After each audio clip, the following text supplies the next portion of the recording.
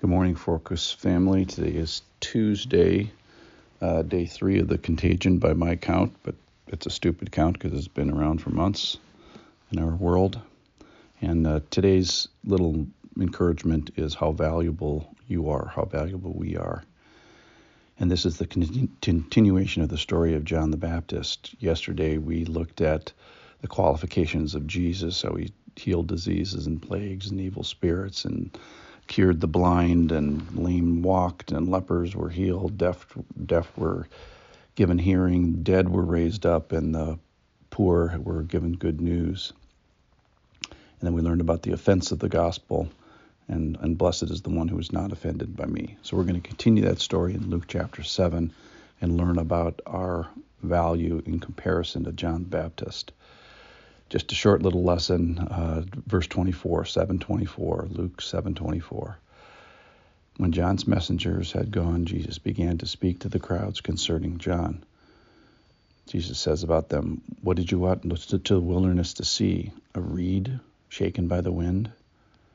What then did you go out to see? A man dressed up in soft clothing?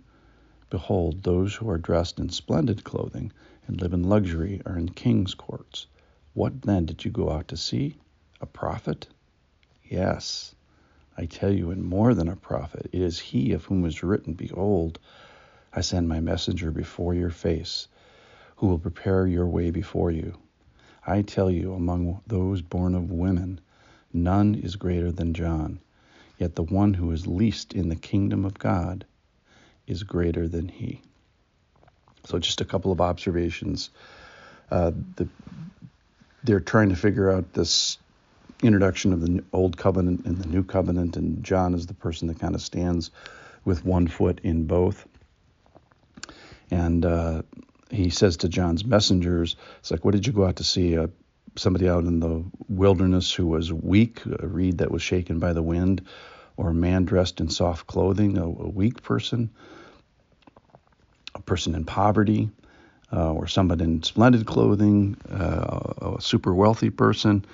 And then he asks the question rhetorically, a prophet. And he says, yep, John the Baptist was a prophet, but not just any prophet. He is the prophet that was prophesied in Malachi chapter 3 that ushers in Jesus' kingdom.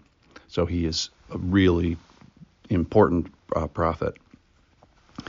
Of interest, he I don't know, he adds to the Malachi passage. The Malachi passage says, "Behold, I send my messenger who will prepare your way before you."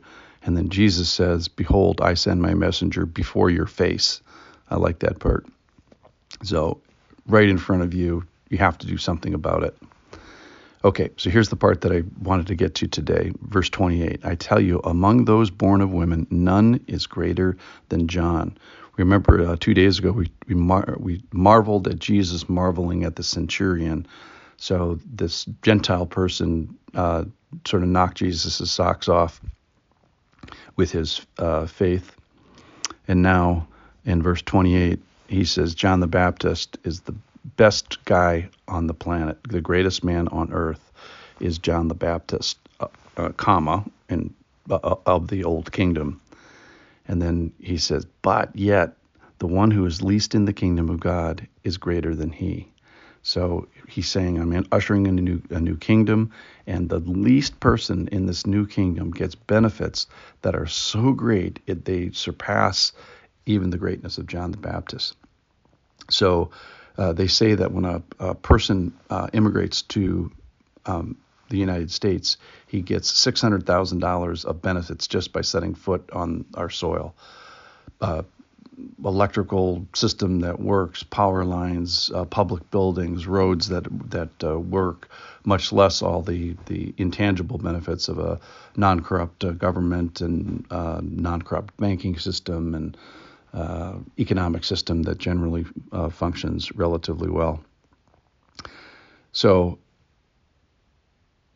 talking about that, the value of the person who is the least in the kingdom of God, the benefits we get just by sticking our pinky toe into the kingdom of God is greater than this great man of John the Baptist. So in this moment of contagion, know that the Lord continues to value us, those people that are his own. He also has a heart for the people that aren't in the kingdom, which is not exactly part of today's lesson.